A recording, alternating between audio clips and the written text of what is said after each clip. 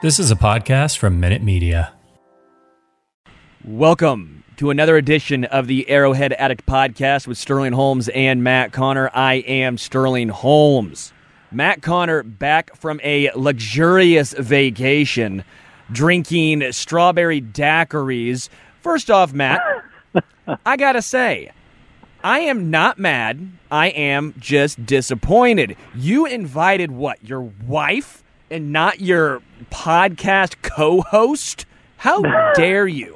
As much as I wanted to see you in a Speedo next to me on the beach somewhere, I just thought it would be a better move for my long-term marital health to go with the missus.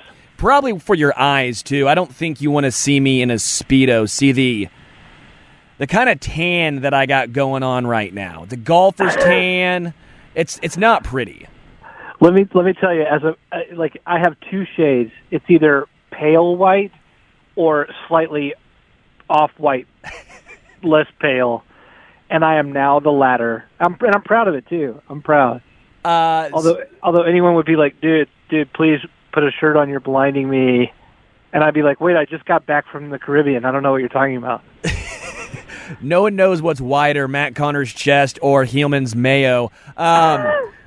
A lot that I want to get into today. I want to get into a lot of Chiefs. Just there's so much to get into, especially with Dan Sorensen, Juan Thornhill, that flip-flop. Obviously, Kansas City bouncing back, getting a 31-13 victory over Washington. But I want to talk about something that happened post-game that really got me fired up.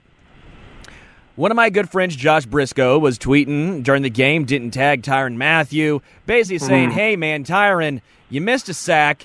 You were throwing your hands up when Dan Sorensen was getting beat, and then Tyrann Mathieu just went scorched earth on Briscoe, getting after him. And was this something that kind of bothers you? Because it kind of bothered me. I don't think we're being divisive when we try and hold our star players accountable. I don't think we're being divisive when we have a question saying, hey, Tyrann, you're out here getting on Dan Sorensen. We think you're a great player, but when you miss a sack, you don't wrap up. I think it's fair to question what is going on. And then Tyrann basically going on a tirade saying, you don't know anything about football. I had a fractured thumb. First off, we didn't know you had a fractured thumb. That might be good knowledge to have. Do you have any issues with some of the players acting like we're not being complete cheerleaders and not just being 100% on their side all of the time? Maybe. But I'll say this. I'm not sure I'm all that interested in that part of the conversation, although I understand why people are. Like, I understand why you would say that's frustrating to you. I would understand why Josh, who's a great guy, and we're all fans of Matthew too. So, I mean, I'm not trying to say one thing or the other here. I think for me, here's the thing. Here's the part of all this that fascinates me the most. Like I guess I'm trying to put myself in Matthew's shoes and trying to, like I'm at my worst when I go looking around on social media for things to like get under my skin. And it seems like in this instance that Tyrann Mathieu is like actively looking for the trolls, actively looking to get sort of riled up. Like there's like, it's almost like he's looking for a fight to pick. And in that manner, I just think, man, I've been there before in different things, like with family and politics or religion or what, like in these other categories. And I think, man, when I do that, I'm not my best self. And when I do that, I'm usually not that healthy. And when I'm doing that, there are 100 better ways for me to use my time. And instead, I get sucked up into those kind of like online social media battles, whatever. So there's a part of me that's wondering what's going on. Like, what's really bothering Mathieu? What's really making him use his time this way? I mean, here's a guy who's an emotional leader of the team. He's been around the NFL for a long time. He's a household name, even from college football days. So, like, I don't know why a guy like that is suddenly acting like he's shocked at online sports fan or even analyst behavior. Nothing Briscoe did is out of the norm. nothing fans are saying are out of the norm. There's always going to be the idiot who like ats a player and then says something derogatory from their couch, with Cheeto dust on their hands. Yeah. So and that's not even what Briscoe is doing. There are those layers to talk about, I guess, with Briscoe and Tyron, and I'd love to hear your take on that. But I guess for me, I'm almost like even more interested in like what's Matthew thinking? Why is he even diving into these waters? Is the mental health of this team coming apart with the losses? For me, is the championship expectations too much? I don't know. Just for me, my issue is when you're in the media, you're not a cheerleader. Your job is not to say everything these guys do is infallible. Right. When you're in the media, your job is to just state the facts and basically ask questions what is going on when this is a team that has championship aspirations. When Tyrann Mathieu, who I love Tyrann Mathieu, I want him to be here for a long time, but I think it's fair to say, hey, what is going on? You've been very outspoken, or at least gesture-wise, and then you don't wrap up on a tackle. I just think it's fair to ask these questions. It's not personal, nothing derogatory. I hate when people at players and say, hurtful, horrible things to these guys. That's not the case here. Right. Just to me, I think that's an issue. I think it's a very good point. Why is Tyrann Mathieu even wasting time responding to things like this? But the other side that I want to take is maybe Tyrann Mathieu has a point of saying, have we been so negative on maybe we're focusing on the wrong issues while we just saw the Chiefs defense hold Washington to 13 points. Shut them out in the second half. That the fact, I get it's Washington football team. I understand that Tyler Heineke's the quarterback. I understand it's not some explosive world-beating offense, but they have averaged 24 points per game until Casey came in there, right? Yeah. Maybe Tyrann's just saying, stop focusing on what we're doing wrong and maybe start taking some positives away. Now there I would disagree.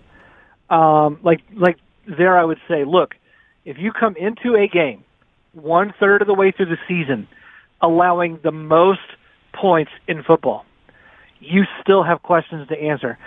Sorry that going up against Ron Rivera's great offense, as well known as it is, didn't satisfy all of us. So in some ways, it's a little frustrating. Like if that's what's frustrating Matthew, then that's frustrating to me, because certainly you have to know that a single win, even an 18-point win over the Washington football team, is not going to satisfy your doubters or silence your critics.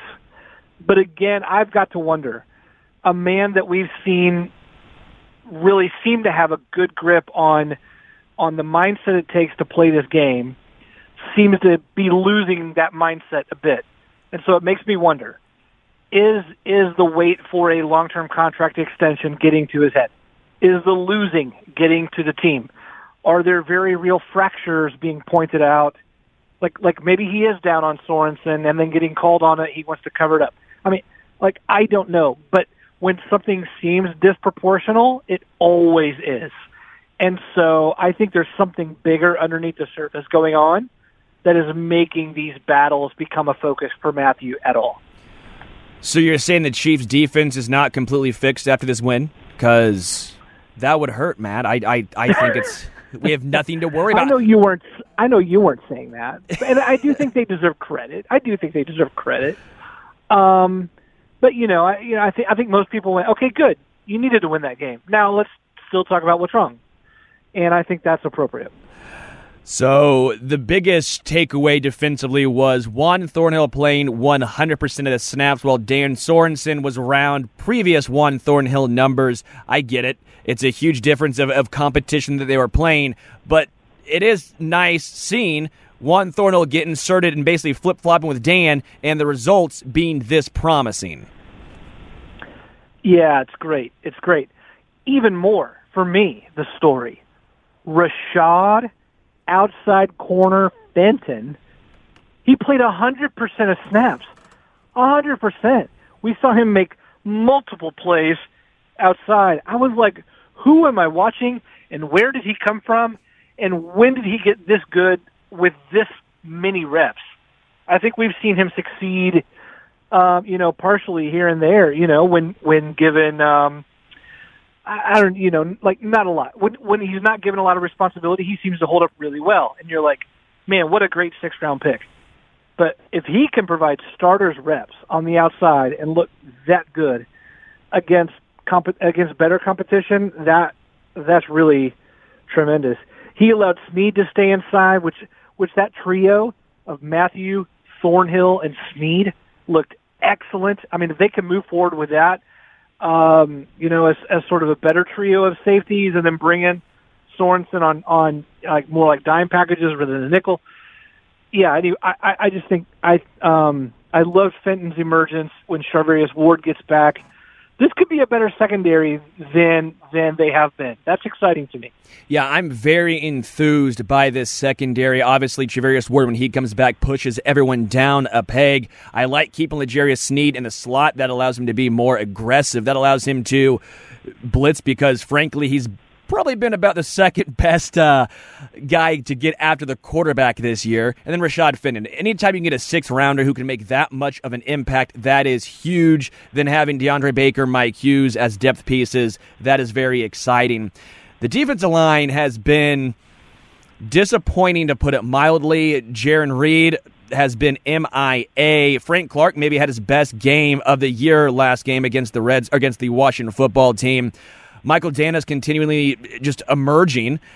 What have you seen from this defensive line? Is there some positives we can take? Is it still just you know what, this is who we got? They're not going to be very good, but what's your main takeaway on the defensive line through 6 games?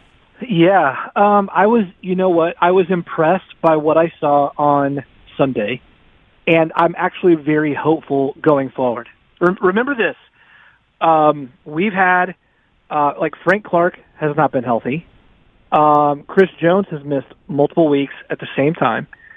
And we've seen Mike Dana emerge out of that as a worthy starter. So we're now looking at 3 guys who should be starting outside. I think we'd all love to see Chris Jones kick back inside. But Jaron Reed had 4 pressures on Sunday. So, if you were looking for, hey, are we ever going to see Jaron Reed? We just did. It didn't show up in the sack column, but he was there at least getting a few pressures. Again, it was on Heineke. Again, their line's not that great. They're without Brandon Scherf and Sam Cosme, the rookie. So, say what you will about the competition, but Reed showed up. When Clark and Jones get healthy, Dana's going to look better than ever. We saw Tershawn Wharton interception on Sunday. What hands, baby! Hands. Oh man, team. He was incredible. He was incredible in that play. I'm just all these guys are still young enough and emerging enough that I think the line you're going to see in Week 16 is going to look way different than the line we've seen in Weeks 1 through 5. And not to mention, who knows if Whitney Mercilus is going to sign? As of right now, when we're talking, Mercilus was just released today, this afternoon, by the Houston Texans, and word is that there's mutual interest on both sides. So, there's a possibility, for those who were like, why didn't we sign a Melvin Ingram type, a guy, Mercilus is going to be maybe the veteran addition that Okafor hasn't been so far. We'll wait and see. Nothing's for certain. The defensive line, my main takeaway is 25% of the cap space has been sunk into this defensive line. It is a sunk cost at this point. There are still a lot of reasons to be enthused. The emergence of Michael Dana is probably first and foremost. I think, obviously, when you have guys as athletic as Tershawn Wharton, as talented as Chris Jones, a guy who can do a backflip in Colin Saunders, you have to be like, okay, they're going to get at least a little bit better. My thing with Frank Clark here is, I don't want to just give him the starting job back. I think he needs to prove that he has earned it back because Michael Dana has been impressive to me. If Chris Jones is not going to swing back inside, again, we all seem to be on the same page. He plays better inside. I think he wants to be outside because he knows that's where the money is. DNs get paid more than the interior defensive lineman. I understand that. So if Chris Jones is saying, I'm going to be an edge guy, then I would like to see more Michael Dana. Frank Clark played the most snaps out of anyone on defense, not in the secondary, not named Fenton. I think it was Fenton, Snead, Matthew, and Thornhill. That's a lot of snaps for Frank Clark. I think Dana's been more impressive. I want to see some of those Frank Clark snaps go to Michael Dana. I understand the contract, but at this point, it is a sunk cost. What do you think of that? Yeah. I mean, I agree, especially on Dana. Like, Dana deserves reps. However you have to create them, you got to create them. He is a very dependable force whenever he's out there, and he's only getting better as he's adding experience and coaching week after week. Like, he's the perfect moldable player, and that's what's working so well for him. I guess I like Clark more than most people, and no, I'm not. He's not anywhere close to his contract. I don't know what happened. I think he's ill far more than we realize. I think there's been, obvious little health issues that just continue to linger. A hamstring doesn't just magically heal. I'm sure he was dealing with that, or maybe two hamstrings. I don't like the deal, of course, but I also think that Clark is a very smart player. I think he helps the guys get lined up better along the line.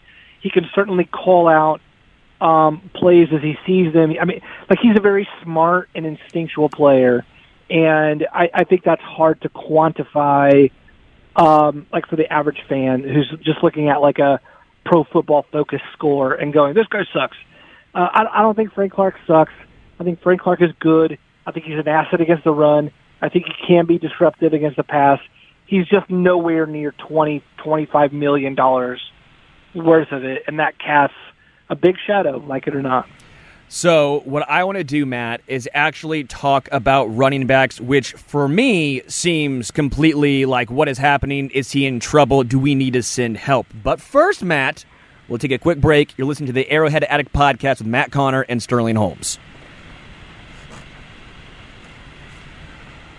Welcome back to the Arrowhead Addict Podcast with Matt Connor and Sterling Holmes. All right, Matt, we're talking running backs, okay? I get it. This sounds crazy coming from me, but Darrell Williams was a tough runner, plunged in for 2 touchdowns. The overall numbers don't look great, 21 carries for 62 yards, but he scored when it mattered most. Those tough yards he picked up. Were you impressed with Darrell Williams? Was this something you thought Clyde could have done? What did you think from the run game against Washington? Yeah, I like it. I like the total run package. I do think Clyde scores on those touchdowns. I don't think Darrell over Clyde in those scenarios makes that big of a difference. However, I don't want to take away from Darrell's performance. I just like the overall package. I love Tooney up front. Phrasing. I love Creed Humphrey. I love Trey Smith.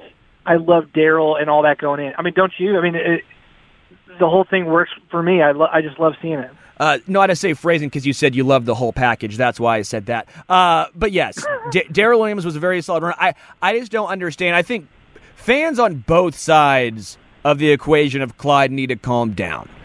For some reason, because Darrell had 2 touchdowns, all of the people who are against Clyde, again, I'm against the first round tender on Clyde. I think you never draft a running back in the first round. Sure. But I think Clyde probably gets those. I don't understand why everyone's like, well, see, Darrell picked up those 2 tough touchdowns, so Clyde, he's horrible. I saw some of that on Twitter. I think Clyde gets those. And again, I think Darrell was fine, but I think Clyde does the same thing. I was enthused, but to me, the offensive line is the biggest storyline here. The addition of Creed Humphrey and Trey Smith, that needs to be the main story. I don't care who's really the running back. I think Clyde's better as a pass catcher. They just haven't utilized him in that way a whole bunch yet early on in his career. But the big storyline has to be Trey Smith and Creed Humphrey and Joe Tooney. Those 3 guys have been absolutely incredible. Yeah.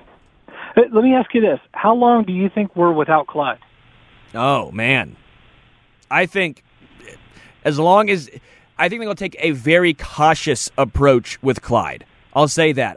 I don't think they're going to rush him back. I think they were pretty enthused by Darrell Williams. Again, the yards per carry isn't good, but those 2 plunges. This team isn't predicated on the run. This team is not. They're predicated on Patrick Mahomes, Travis Kelce, Tyreek Hill. That's where they're predicated. So they're not going to rush Clyde back. I think we'll probably see a larger sprinkling in of Jerick McKinnon, especially in the pass game, but who knows? I've been wrong before. I keep thinking the Chiefs are going to use these running backs more as pass catchers. They haven't yet, but just to me, I don't see any chance they rush Clyde back until he's 100% healthy. What do you think? Yeah, I don't know why they would. I mean, it's not a make or break position for the Chiefs. So you might as well, you know what matters most if you're a member of the Chiefs. Yeah. You know what matters most, and that's January football. And so if doing something in October could jeopardize January, you just don't do it. You just don't. So I think that's why, we're not seeing Josh Gordon rushed into the lineup. We're not seeing, Willie Gay rushed back from injury. So we're not gonna see the same with Clyde. That's just the way that works. Since you, go ahead. Sorry, go ahead. I apologize. No, I cut in. That's on me, Matt. I wanted to ask you something because I guess as I think more and more about the win on Sunday, I come away with something that almost sounds blasphemous, and that's this. I can't think of a game where maybe I was more impressed with Tyreek Hill and Travis Kelce than I was on Sunday. And that sounds ridiculous, right? Neither those two have had record-setting games. Those two have had video game cover sort of performances where you're like, oh my gosh, that was just who has ever done that before?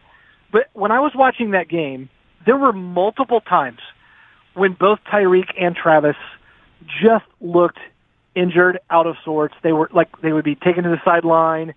Something's clearly wrong. They come back in. Something's still clearly wrong. They go back to the sideline. They were playing through significant pain, I think, and some things were going on. And yet, when you look at the box score at the end of the game, both guys were right under 100 yards. Both guys caught around double-digit catches or had double-digit targets. And I just look up and realize, oh my gosh, these guys were ridiculously productive, even when they couldn't get the big play, even when they were playing through a lot of pain. Even when there wasn't these highlight reel catches, somehow they're the ones who kept moving the chains. And I just thought, that is hella impressive to me. And I wondered what you thought of their sort of workmanlike effort on Sunday. Besides you saying hella, I didn't know it was 2003 and we lived in New Jersey.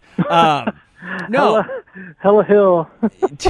Gosh, I was very impressed. And that was a very good point you brought up. They were banged up going in and out of the game. It's seemingly Travis Kelce, multiple times I go, he's done for the game. And yes. 3 snaps later, he's in there catching a pass. And you're like, when did he check back in? How? Is he just a cyborg? But it was very impressive what they were able to do, play through pain. And again, you don't want them to get injured more, but at the same time, they know what's on the line. It's not a must-win game because I hate saying must-win in a game that's in October when, again, there's so many games left in the schedule. But this was a game that they needed to win. Not must-win, but needed to win. And I think they saw the importance to play through pain and make sure they came out, with the W. And they did. I am a little nervous because tight end was a position that they had so much depth. There were 4 tight ends. This is crazy. But now Blake Bell's got a hurt back. Jody Fortson, this is just horrible to hear, torn Achilles. And then Travis Kelce's obviously banged up. So you got Noah Gray as a rookie, the only fully healthy guy, tight end, on this roster. Does that make you nervous at all? It does. To me, I think you rest Travis Kelce for a week if you can. I hate to say it because even when he's not catching passes, his presence alone changes the whole defensive game plan for opponents. And so, you don't want to see him not out there, especially this week. I mean, this game against the Titans is a chance for the Chiefs to do something against a fellow AFC contender, and they haven't really had one of those statements since week 1 against the Browns, who now look like a total shell of themselves compared to what we thought they'd be. So, if they couldn't get it done against the Chargers, against the Ravens, against the Bills, then doing it against the Titans is a nice makeup.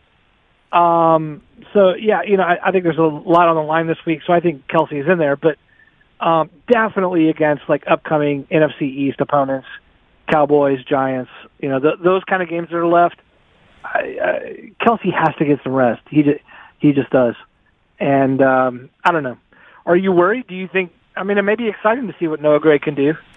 I'm excited to see Noah Gray, and I don't think Travis Kelce is seriously hurt. I think maybe we'll see a little bit of a timeshare, and who knows when Blake Bell is going to come back. But I am very sad about Jody Fortson, but would I say I'm very nervous about the tight end position group? I'd say no. I mean, how many teams have 4 tight ends on a roster, right? This was a long shot to have 4 tight ends on the roster. I absolutely feel and I hate for Jody Fortson because he was a couple big touchdown catches, right? He made a few plays. He had a huge catch against Washington, that one where he went over the top. You're like, my goodness, what an athlete. So I feel for him as a personal level, but Chiefs having 4 tight ends on the roster, that was just already gravy at some point. That was just almost overkill. It was like, hey, we have 4 guys who are really good at this one position. We don't want anyone else in the NFL to touch these guys, so we're just going to keep them all. I don't think they're going to be hurting anytime soon. Going to the Tennessee game, I want to say something that it's going to sound crazy. I am pretty confident in the linebacking core stopping Derrick Henry. This sounds stupid. I can hear people yelling right now. I can hear them in the studio. I can hear people just yelling. It's supposed to be soundproof. I can still hear those people yelling at me. Here's why. Nick Bolton. I knew it. Nick Bolton here. You have a chest tattoo of Nick Bolton, don't you? It's my thigh, but yeah. Nick Bolton's best attribute is going north-south. He's bad in pass coverage. We know this. Titans don't really have anyone who can take advantage of that. Derrick Henry ain't going out. We don't see a lot of screen passes to Derrick Henry. Titans tight ends, I'm not nervous about those guys. They hand the ball off, and I'm not saying Nick Bolton's going to just be ripping Derrick Henry game in and game out, tackling him behind the line of scrimmage, but he gets down so fast, and if he can be the first one there, make him have to stutter, and they can gang tackle Derrick, I'm confident. Just remember, last time they faced the Titans, Derrick Henry only had 69 yards rushing. I think this actually plays into the Chiefs' linebacking core better because I think they have a chance to hit Derrick behind the line of scrimmage, and that starts with Nick Bolton. Am I crazy? I don't think you're crazy. Let me ask you this, though. Tannehill is dangerous. They added, not only do they have A.J. Brown, but they have Julio Jones. Are you worried at all about the air attack there? I like the Chiefs. I think the Chiefs' secondary is their best position group on the defensive side of the ball. The emergence of Fenton has been great. I really like L'Jarius Sneed. I obviously like Tyrann Mathieu. And now that Juan Thornhill is going to be getting the majority of snaps, that to me shored up the major issue in the secondary. I'm not too worried about the secondary. The main issue, again, is going to be stopping Derrick Henry. That's what we've seen time and time again with this Tennessee team. Obviously, play action, Ryan Tannehill, that plays a part. But the more I've looked into it, the more I've tried to figure out how the Chiefs are going to be able to stop Tennessee's offense, the more I've come out that I think the Chiefs have a better shot than most are going to give them. Yeah. Yeah, I don't disagree with you. I think, it's not how you want them to match up, but it's also important to note that the Titans are really hurting right now. We just saw Taylor Lewan leave he got carted off on a stretcher. Yeah. They're coming off a short week. They just lost wide receiver and a cornerback to torn ACLs, and they already had a starting cornerback in Christian Fulton, on IR the week before. So they're banged up. Their secondary is really thin. The Chiefs could really do some damage early, and if they can play from a lead, then the game will be over. What's your prediction? Let's do it. We haven't done this. I don't think we've done a score prediction, you and me, on a show this early. It's Tuesday, so we got a lot of time left before Sunday. We do. A lot of things going to happen. I think the results are going to look like last week. I think it's going to be like a 17-point win. So I'll guess 31-14. That's me clapping and pumping the crowd up back here. That was me. I don't know if you could even hear the claps, but that's what I was doing. I like it. It was nice.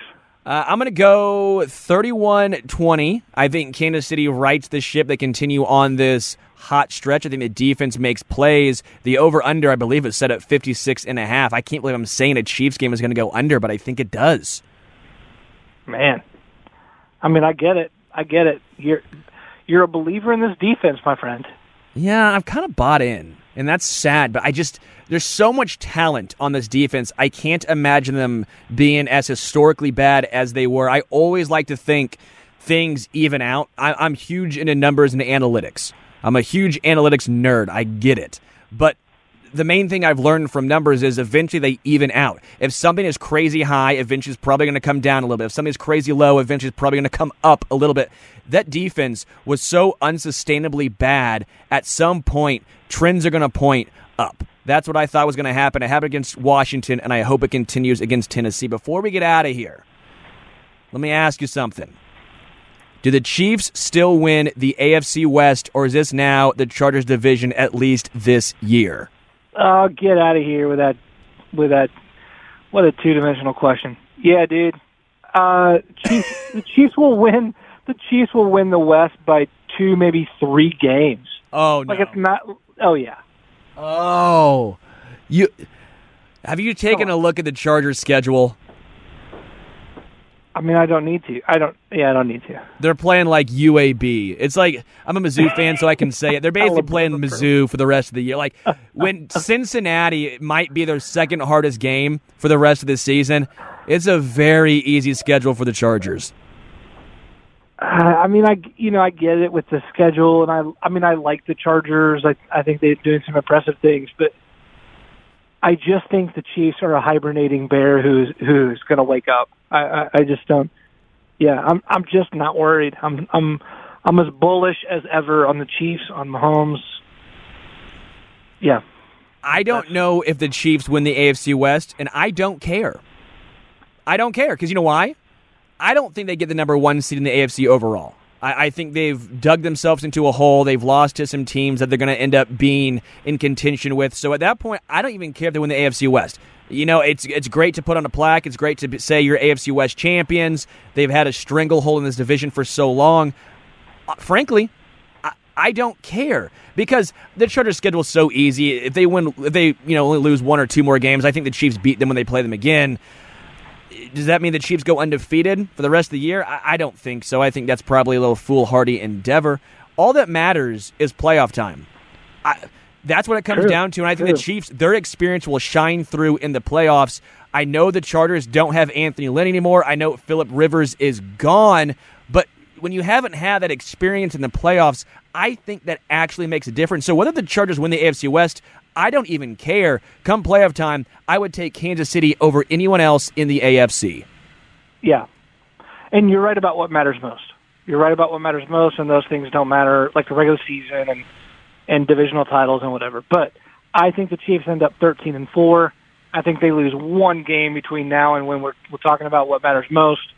And I just don't think the Chargers have the legs for that ultimate kind of record. Do they have the arms, though? They might not have the legs, but do they have the arms?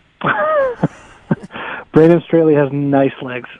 Man, has there been a coach that has won the press conference more than Brandon Staley? That guy is seemingly... I don't know anything about him. Dude, he's trending on... Well, you were gone in the Bahamas or wherever you were, and he seemingly every single other day was just getting lauded on NFL Twitter. It was crazy. Yeah, he's like a Ted Lasso, giving quotes like what everyone should be saying. He's the anti-Gruden, that's for sure. Yeah, we didn't even get to John Gruden, and you know what? I don't think we need to. We'll leave it as is. This was the Arrowhead Addict Podcast with Matt Connor and Sterling Holmes. Stay tuned. Patrick Allen, Matt Verderame will come with you another podcast later on this week. If you'd like to drop us a review, please do. Apple Podcast or wherever you get your podcast. We are out.